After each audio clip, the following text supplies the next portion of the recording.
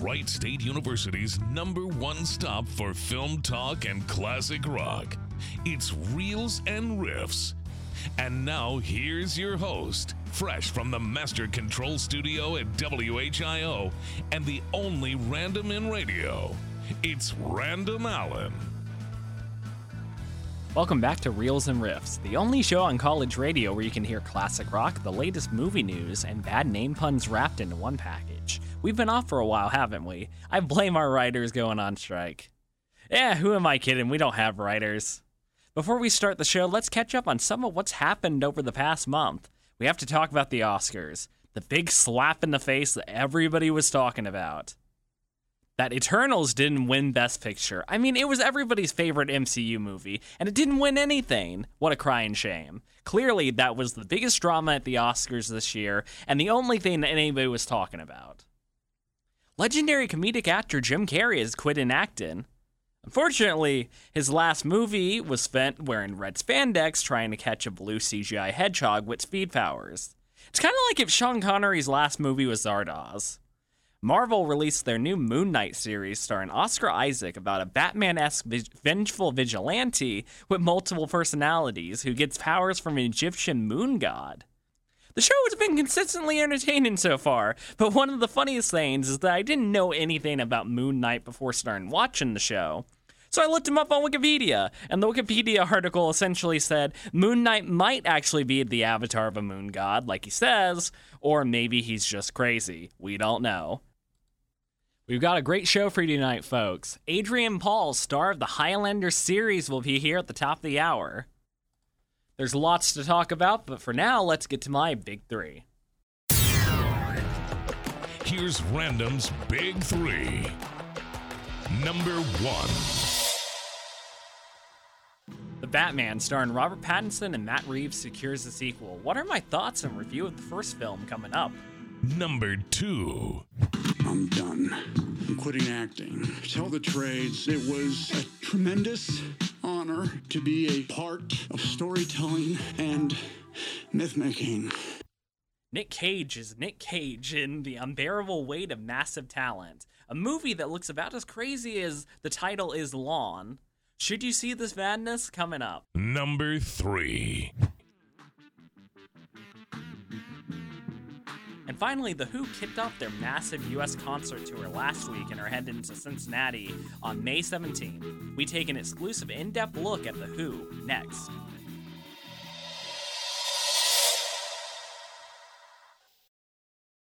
Matt Reeves is The Batman, starring Robert Pattinson, is getting a sequel. But does it deserve it, and is the first film any good?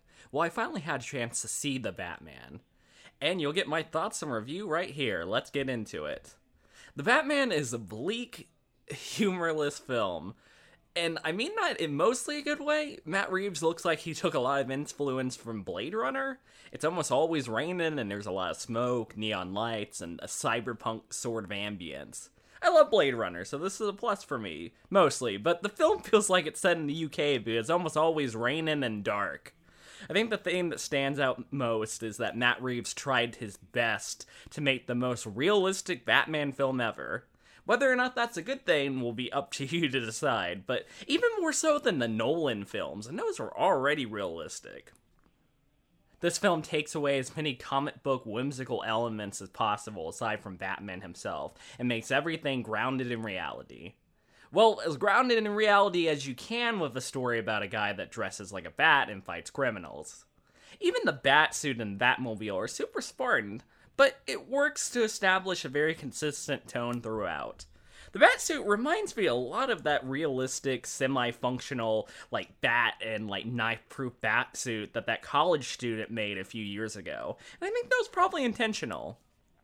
One little detail that I liked about it was that Batman's batarangs are stored in the bat symbol. That was a cool little detail.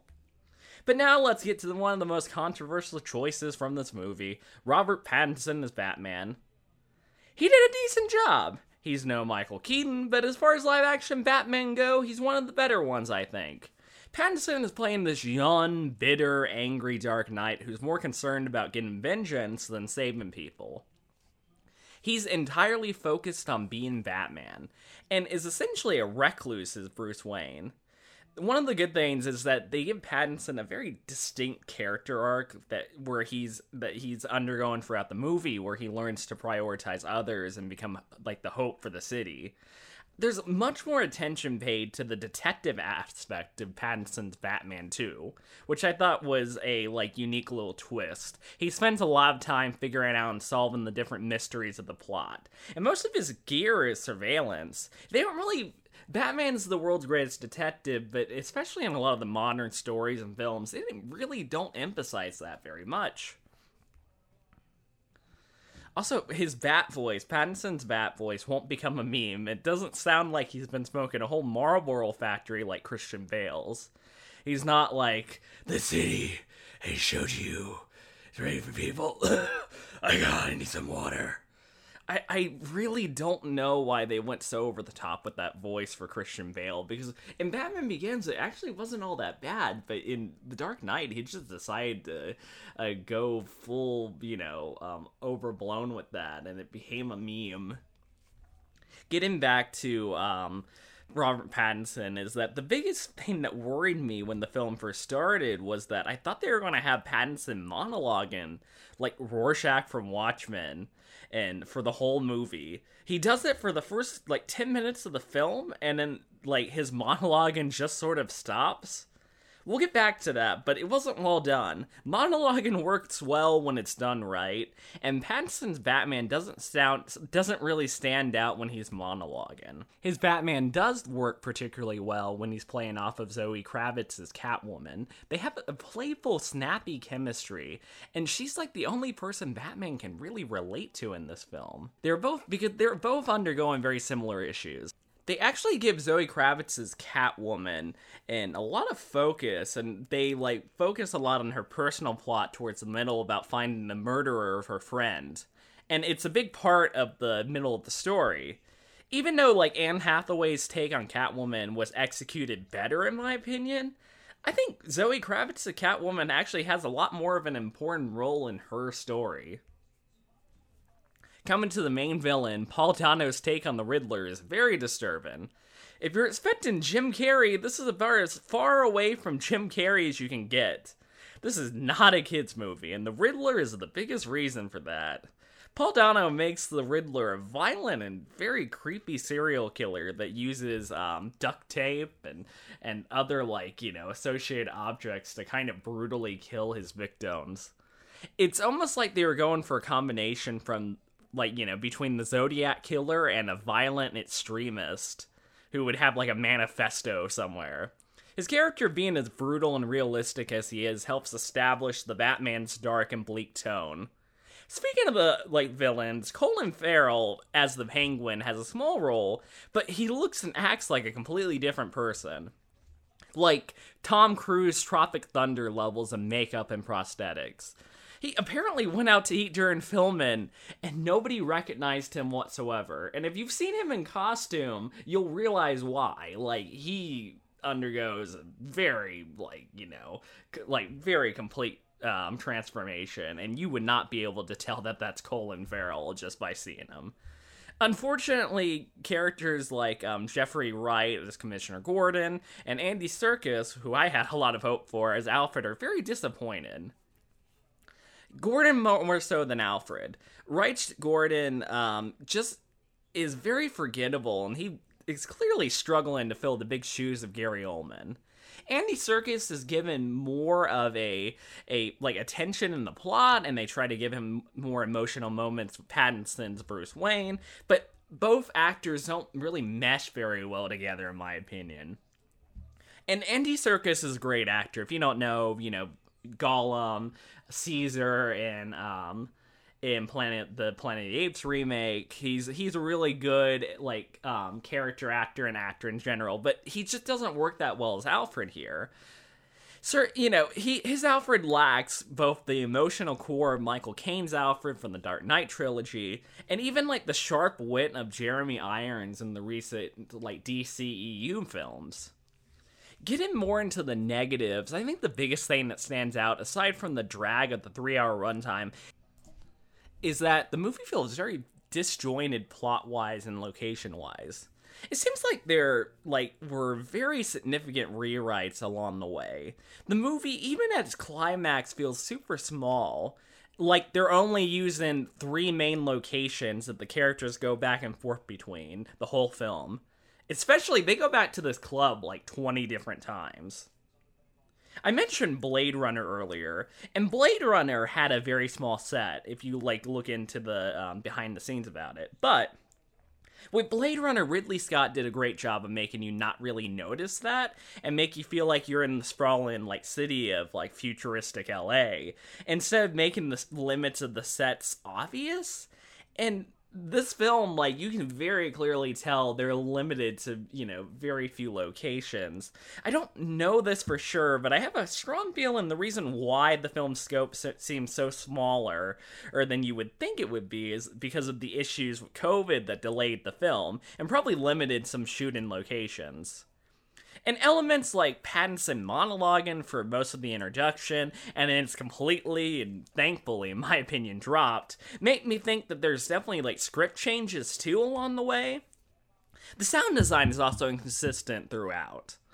The score mostly works, but the sound design during fight scenes seemed, very muted and not impactful. I don't know what it is. The choreography, in general, is good, and some scenes really work, but, the sound effects when Batman's punching somebody don't seem very impactful. They don't sound necessarily how they should, and they don't stand out in any particular way. So you're just kind of left feeling disappointed by them, even if the choreography is good. Overall, there's a lot better. There's a lot of good stuff here. Rather than bad. I would recommend The Batman, especially if you're a Batman fan looking for a new take on the character. I'd give it a 7 out of 10, and I could go for another Matt Reeves, Robert Pattinson, and team up, what they did here. Before we go to break, though, let's talk about the man, the myth, the legend, Nicolas freaking Cage. The one man, the only man who could simultaneously win an Academy Award, do mushrooms with his cat, steal the Declaration of Independence, and yell at invisible iguanas. He's one of the only actors who made a whole career out of acting like a screaming psychopath. And I mean that as a compliment, I really do. I really do like Nick Cage. Nick Cage really bridges the gap between being a legitimately good actor and one of the most entertaining and memeable people you could ever watch.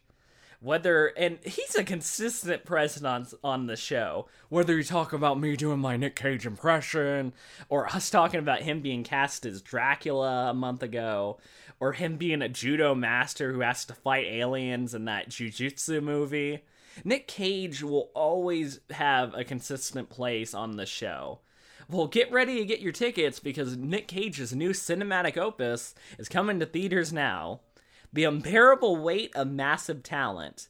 A personal story on the level of Eternal Sunshine of the Spotless Mind, with an equally long title. Nicolas Cage stars in his very method role as Nick Cage. But not just any Nick Cage, but this is Nick Cage intentionally trying to play and do an over-the-top Nick Cage performance. They have Nick Cage playing himself, Neil Patrick Harris in the movie, and he's playing himself too. And then they have Pablo Pascal playing Nick Cage's #1 fan, who is also a drug kingpin with a private island full of different Nick Cage film memorabilia, and it's bat crap crazy, and that's why it's amazing. It's like when Bruce Campbell played himself in My Name is Bruce, or, being John Malkovich's levels of meta and irony. If you're a Nick Cage fan like myself, and even if you're not, go see this movie. It'll be one of the most entertaining comedies of the year.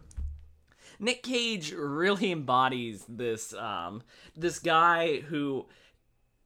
He has a very distinctive style of just over-the-top craziness in a lot of his roles. And a lot of people, I think that a lot of people just kind of throw Nick Cage's performances away and say he's a bad actor. But I think overall he has a lot of range. And this won't be a serious movie. This will be an intentional comedy. But one of the last performances I saw him in, he actually kind of incorporated his Nick Caginess in a way that worked for Colors Out of Space, which they're apparently going to be doing more Lovecraft movies, which, that could be interesting. But in that film, Nick Cage, starting to go crazy over the course of the movie actually kind of fit. So I'm curious to see how they'll handle this here.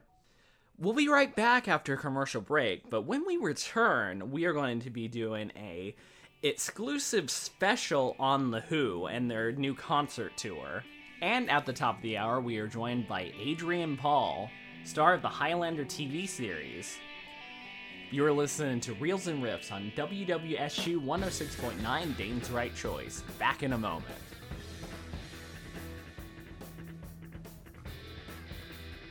You're listening to Reels and Riffs. Back in a moment.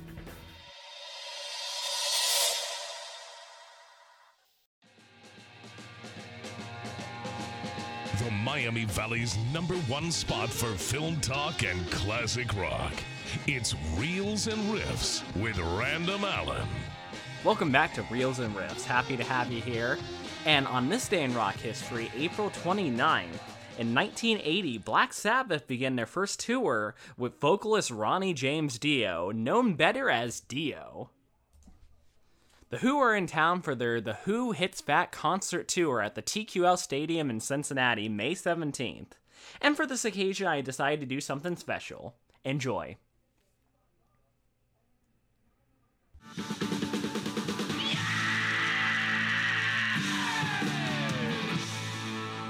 Destructive, rebellious, operatic.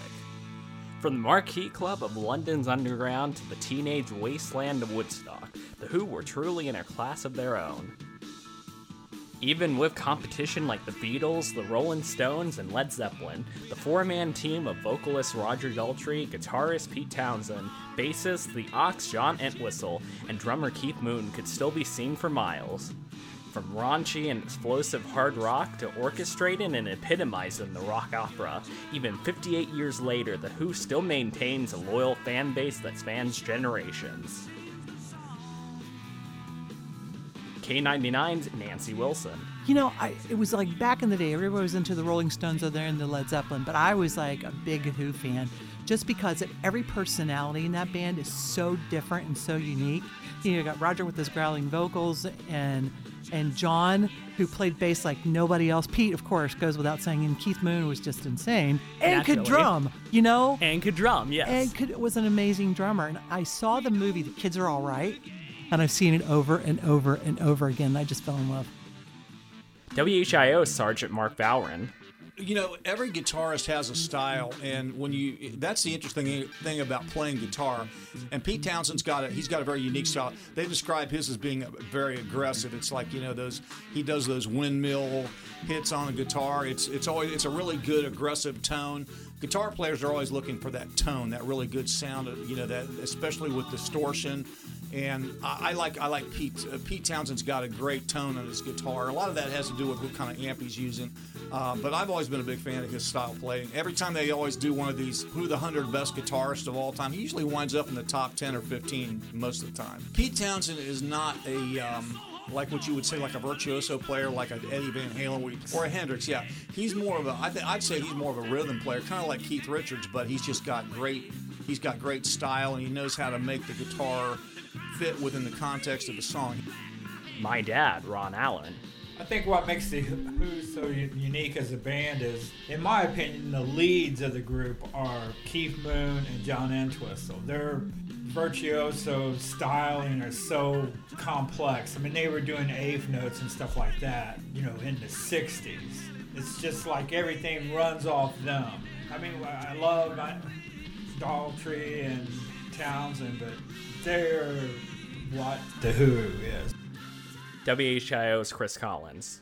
Well, I think they have a sound that's like no other, and musically, I think they have some great artists, in that band, and I think that's the reason why they've been able to have, people follow them for so long, because sometimes you get that same sound, it's generic or whatever, but they don't, and they stand out. They're very unique. Musician Alex Sador. those bands, you have a lead guitarist, and you have, you know, a group that forms a coalition that makes a groove, right? Well, in the Who, you have a guitarist who is the coalition that forms the groove, and everybody grooves over what the guitarist does. So they're kind of backwards. And it's a unique sound, and no one's even tried to do it, much less done it. The Who, now two following the passing of Entwistle and Moon, kicked off their first U.S. tour since the COVID-19 pandemic last Friday. This U.S. tour will be particularly notable for being the first time the Who will return to the city of Cincinnati since a tragedy in 1979 that claimed the lives of 11 people at Riverfront Coliseum. And at 7:54, we found the first bodies laying on the ground some 15 feet from the front doors. The bodies appear to have died of trauma. For anyone that fell to the ground, there was no way to get up. The crowd just walked over. There were some evidence of... The tragedy shook both the nation and fundamentally changed how concerts would function from that point forward. Despite being over 40 years ago, the event is still remembered by Ohioans to this day. My dad, Ron Allen. The tragic concert was just a regular concert. You know, we had no idea anything had happened until we walk out of the building, and every media outlet that was around at the time's outside, and all this is going on, and we have no idea what's happened. That was back before assigned seating, back when they had festival seating. Yes. I remember you told me in the past that, like, concerts, you know, trying to rush to your, like, you know, find a seat was pretty chaotic. Can you describe that for me? Well, I only had one bad experience. When I was stationed in El Paso, I would go up to Las Cruces, which New Mexico State University, and it was called the Pit, and you went through like a door. Everyone had to go through, like, it wasn't even a full double door. I saw Chicago at that time, and my feet were off the ground probably 50 feet going through. That was the only time I was ever really worried about going through. And they had festival seating. Yeah, yes, everyone had festival seating at that time. WHIO's Chris Collins. I was working in Kenton, Ohio. It was my first radio job, and I was working 12-6 shift. A guy named Tom was the evening guy. Well, he asked me the week before, he goes, "Hey, I got tickets with my friend. We're going to go down to Cincinnati and go to the Who concert. That's if you can cover my shift." I said, okay, because he had to owe me dearly. All right, so I was on the air at the time when the UPI news machine just went crazy. The bells were going off, and I thought, oh my God, are we being attacked? You know, but I went down there and I read the story, and I saw it, and I thought, first of all, I said, how's Tom doing? You know, because he went to that concert. He was at the concert. I could not believe, you know, that this was happening, you know, at Riverfront Coliseum. Because I've been there before for hockey games and other you know, like concerts and things like that, you know, and I thought, what could have possibly happened with the festival seating? Well, the next day he came back, obviously, and I asked him, I said, "Tom, thank goodness you're okay." I said, "Did you know what was happening outside?" He goes, "No, man." He goes, "I was too buzzed." He goes, "I was inside." He goes, and they played a set or something. He goes, "Next thing you know, it was over." He goes, "We didn't know what happened." Before he was an award-winning radio news anchor, WHIO's Jason Michaels was a reporter on scene. I was the news director for WCIN Radio back there, and I didn't even know the Who was in town, quite frankly. In fact, I began noticing funny talk on the police monitors, but it just was language that sounded out of place, like they were speaking in kind of clouded terms. I remember one of our sales guys going past the door to the newsroom. I kind of called out to him. I said, "Hey, Mike, what's going on down at the Coliseum tonight?" And he said, the Who's playing down there tonight." I'm like, "Oh, okay." So I listened to the police monitors a little bit longer, and then I heard a call for 15 ambulances. And I was like, 15 ambulances? Holy crap, I better get down there. So I threw my jacket on and grabbed my two-way radio and my tape recorder, and probably broke every speed law imaginable in the state of Ohio, getting from Glenwood Avenue in Cincinnati down to Riverfront. But I remember arriving there on the scene, And the walkway between the Coliseum and Riverfront Stadium was just strewn with purses, shoes, shirts, jackets, articles of clothing. It almost resembled a war zone to me. The voice of the Buckeyes and former WLW radio reporter Paul Keels spoke with Roger Daltrey shortly after the event. Yeah, it was really kind of crazy. I got sent to the downtown Stouffer's Hotel in Cincinnati, which everybody had kind of become aware that's where the Who were staying. And by the time I got to the hotel, a lot of national media had arrived in Cincinnati, as well as a lot of the local folks. And so myself and another radio reporter got in the elevator, went up to that floor, knocked on the door, not knowing what was going to happen. And the next thing you know, Roger Daltrey came out. And fortunately for me, it was him, because I didn't know who any of the other members of the band were. The reaction was still kind of shock and stunned. He talked with us just for a few minutes about they were not aware of what happened during the performance. When they came off stage prior to doing an encore, somebody had made them aware there had been a problem. Could they keep the encore short? Which they did. And then when they came back after their encore, that's when they had been made aware of what had happened. And, he was still very visibly upset. They were preparing to travel, I believe it was to Buffalo, to do a concert the very next night. And the one thing I do remember specifically that Roger had mentioned, that if they hadn't decided if they were going to perform, it was either that night or the following night. And he did say that if they did end up performing, it was going to be for those 11 people who were killed. Musician Alex Sador tells his story about when he was caught in the crowd at the entrance where it happened. There's two ways to get in.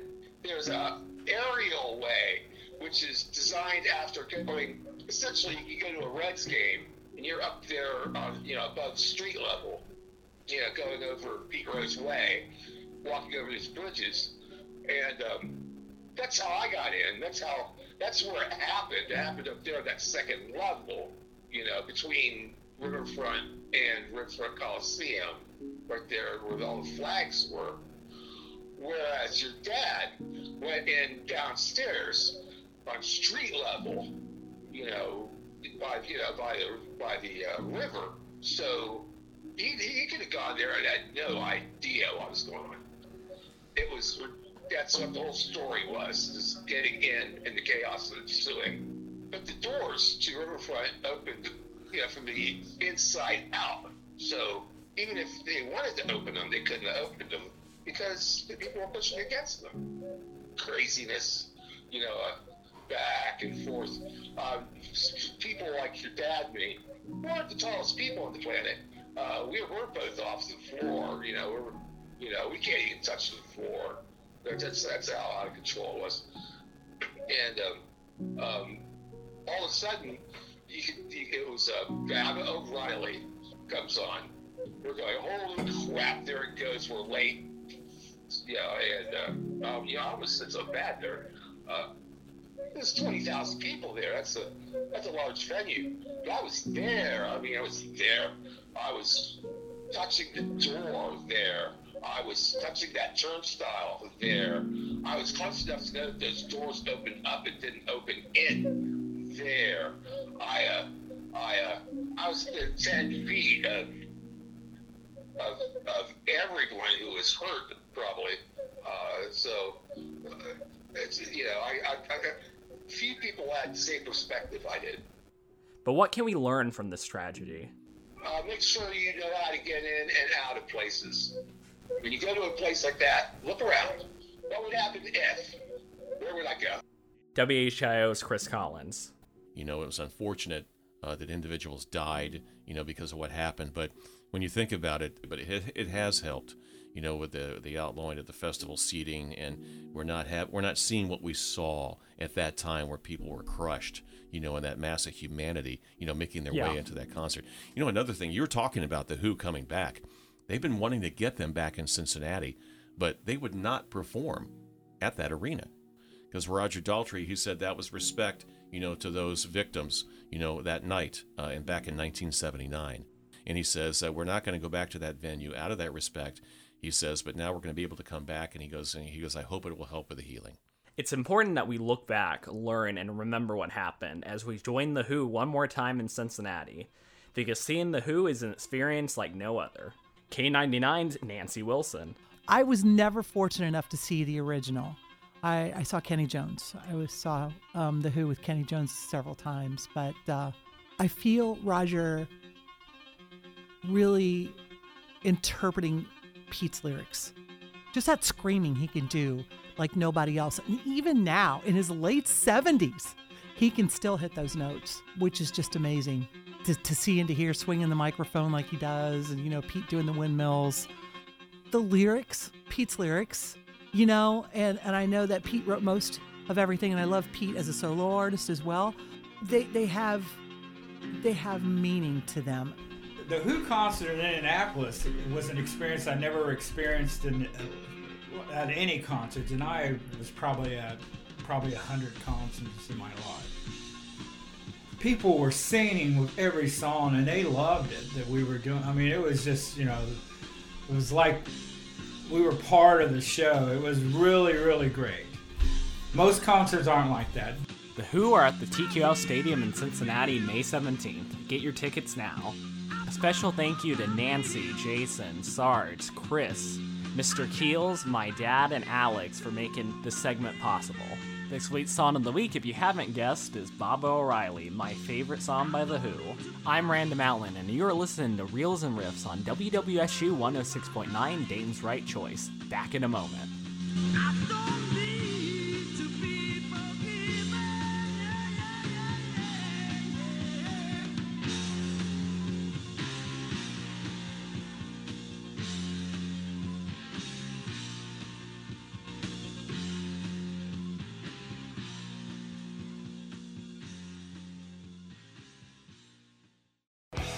We now return to Reels and Riffs with Random Allen on WWSU 106.9 FM. Welcome back to Reels and Riffs. Today we are joined by a very special guest. He's an accomplished actor in TV, film, theater, martial artist, dancer, fight choreographer, founder of the Peace Fund charity, and sword expert. You probably know him best as Duncan MacLeod from the long-running Highlander television series, Highlander Endgame and Highlander The Source. Adrian Paul, everybody, how are you doing today, sir? Good morning, good afternoon, wherever you are. Yeah, I'm good. So, you originally moved to the U.S. to pursue a career in modeling and dance before starring in various theater productions, and eventually moved to roles in television. When did you realize that you had a true passion for acting specifically, and what caused you to shift focus from your career in dance and modeling to an acting career? Police came over. I'd already started doing classes and stuff in England and in New York, and that was kind of where I wanted to come over. I had modeling and dancing as a backup in case anything failed. So that was why I came over. I had that ability to do that, but my idea was to, come over and continue my acting choices or career in acting, should I say. The real time I found was when I actually was in a class. It's funny because, you kind of really get to know what it is you really want to do. Because it's a gut feeling. And I sat in a class and I was watching a scene. So an acting teacher who's no longer around, actually, his name was Roy London, awesome teacher. And we were watching this scene and I said, this is what I've got to do. I know this is it. I love being on stage, period, and that was what drove me originally. I did vaudevillian type of stuff. I did dance, as you said. We did tours all over Europe and stuff. And, I love being on stage. And I knew that was kind of what excited me, but not really what touched me. And that was the difference was, getting into acting classes and really understanding how to unfold the human psyche, if you like. And that's really what sparked your interest originally. Yeah, that was really what it was, yeah. So I like to pivot to Highlander specifically. When you were first brought onto the series, from what I've read, the original plan was for you to take over the role of Connor MacLeod, originally played by Christopher Lambert. But I read that it was your idea to create an original character instead. How did you work to portray Duncan MacLeod as different from Connor? And how would you describe Duncan's growth and journey as a character during the show? Well, Duncan MacLeod came about, I was originally supposed to be Connor MacLeod. The only reason I became Duncan MacLeod was because Christophe Lambert was available for the pilot. So they said, well, we're going to have two Connors, we'll just make a new one. We'll make a new character, which I was very happy about because you're right, it made me be able to create a brand new character that, I could evolve, if you like. And being in a series, it allowed you to do that because in an hour and a half movie, you get an idea of a character, but you don't really get the inner workings. And Immortality has such a large, has a large scope of things that you could touch on, which we did during the series. And when we first started, we would, okay, this is the character that we created in the movies, and now we have the opportunity to create something a little different in the series. And we were all kind of trying to figure out what that was. And it was only really until the middle of the first season that people kind of started understanding what Highlander was about. It's not a show about the bad guy of the week, and that's one huge mistake a lot of shows make. That sometimes they work because they're procedural type shows, where you have the same format and the bad guy of the week comes in or the problem comes in every week and you have to solve it. Highlander wasn't that. Highlander was much more in depth. It had the romance, it had the history, it had the fighting, it had all that type of stuff, which were really sort of the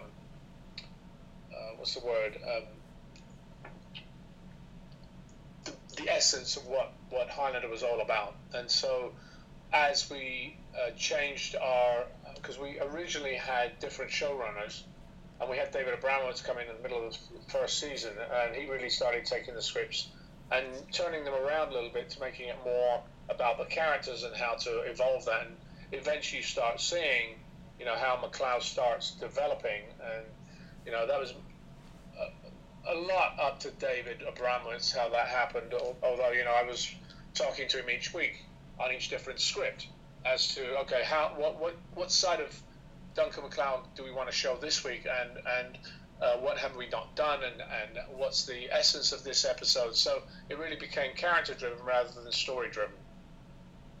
And it really helped that you were in like kind of a long form media or medium like television, as opposed to like just an hour and a half movie where you could really develop Duncan's character. Yeah, exactly. That's what the series was able to do. I mean, you have 119 episodes of able to be able to develop a character like that, and that that's 119 hours compared to an hour and a half. So you've got a lot more time to be able to do that, and the things that you wouldn't necessarily think to be able to do in a movie. What's it like to have a guy who's a former friend and becomes an enemy, somebody that you love turns into somebody you didn't expect, somebody dies. I mean, there's so many different facets. It's all very different when you are able to create different series in different moments, as well as the other characters in there, which were pivotal to sort of show the aspects of what Immortality was really about. That makes sense. They brought you back to reprise your role as Duncan for like Highlander Endgame and for Highlander Source. I was wondering, what was the biggest differences between working on those feature films compared to an episode of the TV show? And were you ultimately happy with the end of Duncan's story? Well, the difference is only about scope, really. I mean, there was no difference it was like shooting the show. I mean, we shot that in 8 days, and the film shoots in 30 days or 25 days, depending on which one you had. I can't remember what our shooting schedule was, but there was no real difference. The only difference, as I said, is scope. The sets are slightly bigger, and the action scenes tend to be a little more larger. And obviously working with Christoph on Endgame was fun because taking over the mantle, so to speak, was something I hadn't thought of for many years. And I love working with Chris anyway. He's a great person, and he's always full of life and jokes around, much like I do. So we got on very well. So it's always pleasant when you do that. So and I had that experience with the other co-stars on Highlander.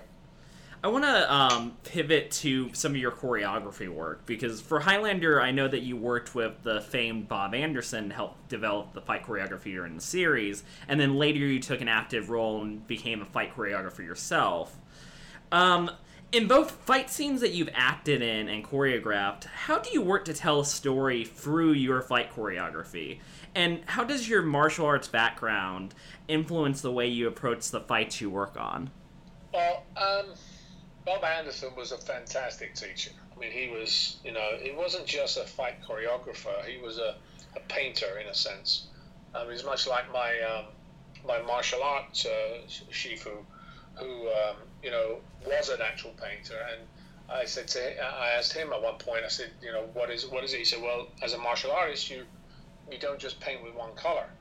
You take many different colors, many different arts, and you mold them for yourself. And Bob Anderson was the same. He would go into a place and he would take a fight and look at the location and create the fight around the location. And that's something that was very valid for me to look at for my later years on the choreography, because then it became about not just the location, it was then the actor's choice as to what the dialogue was between the characters, because a sword fight is only as good as what the characters are doing to each other. Does one want to kill the other one? Does one not want to kill the other one? Does the other one was one afraid of the other one? So all those acting choices have to be made in a sword fight, and some of the moves have to be adjusted for that particular type of fight. So there's a lot of times. I mean, how many times you got in a movie now, and you come out of a big action movie and you see it, and you kind of are left wanting, or you kind of go, yeah, it was okay, but something was missing. And the reason for that is there's a lot of explosions, a lot of fights, etc., and that's great, but the story stops, the dialogue stops, and then the fighting begins. That's not how it should happen. The dialogue, the fighting is a continuation of the dialogue that preceded it.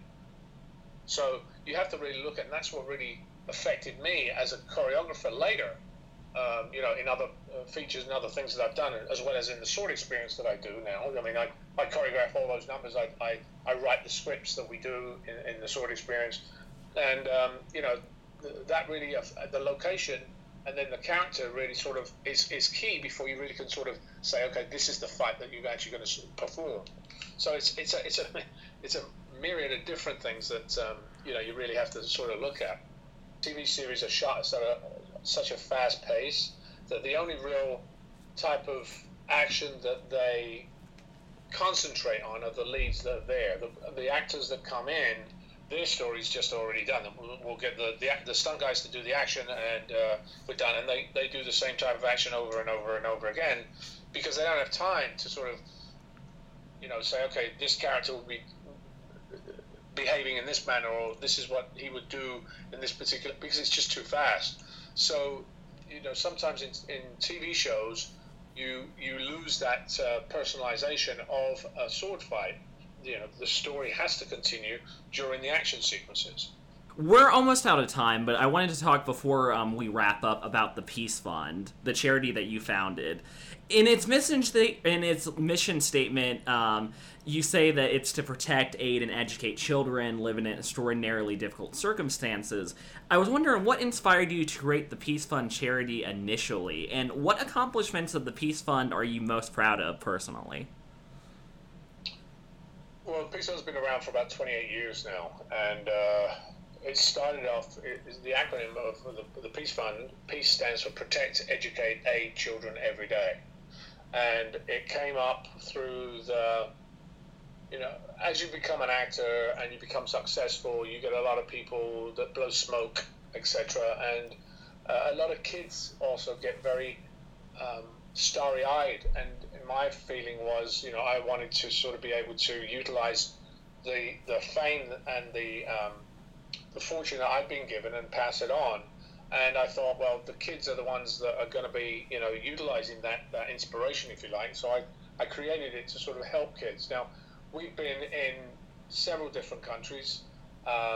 We've we have a radio show that still exists. That we've done over 600 episodes of 600 hours of podcasts called Peace Fund Radio.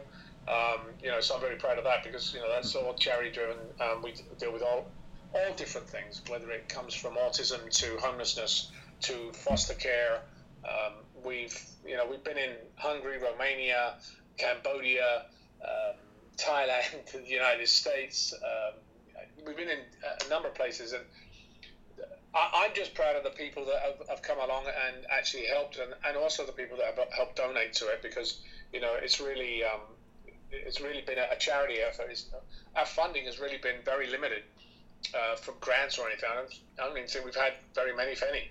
And so it's all the people that have been connected with us that we've been able to do a massive amount of stuff. Like build dental clinics or playgrounds or school systems, or help the schooling system in Cambodia because it had been destroyed, and we helped teachers across the border from Australia move in there. So we partnered with different organizations. I think that was part of the thing that I think was very apparent to me, was the fact that you have many different charities out there that are doing the very same thing, and if they could just connect with each other, which is what Peace Fund Radio really does, is kind of tells you what is out there and what other charities can connect with each other charity, the other charity. And those are the things that became very apparent. It's like Facebook, really. I mean, it connects people that haven't known each other for years or haven't seen each other for years, and you're able to find information that you would otherwise not able to know about. And the funny thing is, most of the time, it's right around the corner. The only time you really need something is when it happens to you. So Peace Fund had that, and we're still moving forward. Since the pandemic, we slowed down everything because most of that stuff was in person. So we had a School Makes Kids Read to Lead program, which was a reading program where celebrities would go in and act out stories for kids. So obviously going into kids' schools now was very, very difficult. Even before, you had to go in to actually have a tuberculosis test and a background check on. And it's very hard to ask a celebrity, can we do a background check on you? So sometimes, like LAUSD was very hard on doing that, so we had to look at other programs that allowed us to go in without having some of the limitations that some of the schooling systems allowed us to do. So now we're back. We're trying to reinstall that program as well as being online. So it's been a great journey for us, and I hope we can continue it. I think that's a really good note to end on. As a Highlander fan, it's been amazing having you on the show, Adrian. Do you have anything to say to our listening audience at Wright State before we go? Oh, gosh. Didn't mean to put you on the spot there. I mean, anything to tell you. I mean, my daily thoughts are always on my vlog. So most of the time I tell people the real simple things, really sort of follow what you really believe. If it's really in your gut, it's true.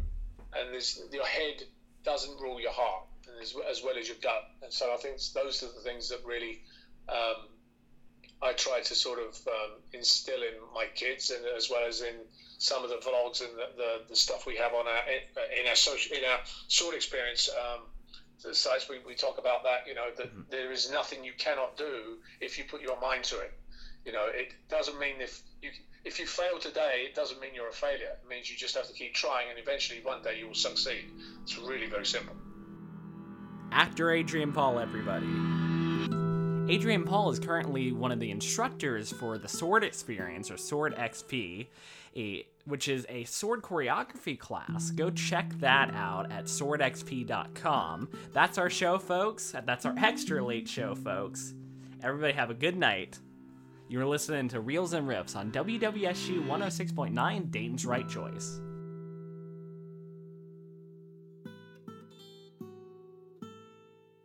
This has been Reels and Riffs with Random Allen. If you missed an episode, tune into Reels and Riffs on Spotify. Follow Reels and Riffs on Instagram and Facebook. See you next week on Wright State's one and only radio station, WWSU 106.9 FM, Dayton's Right Choice.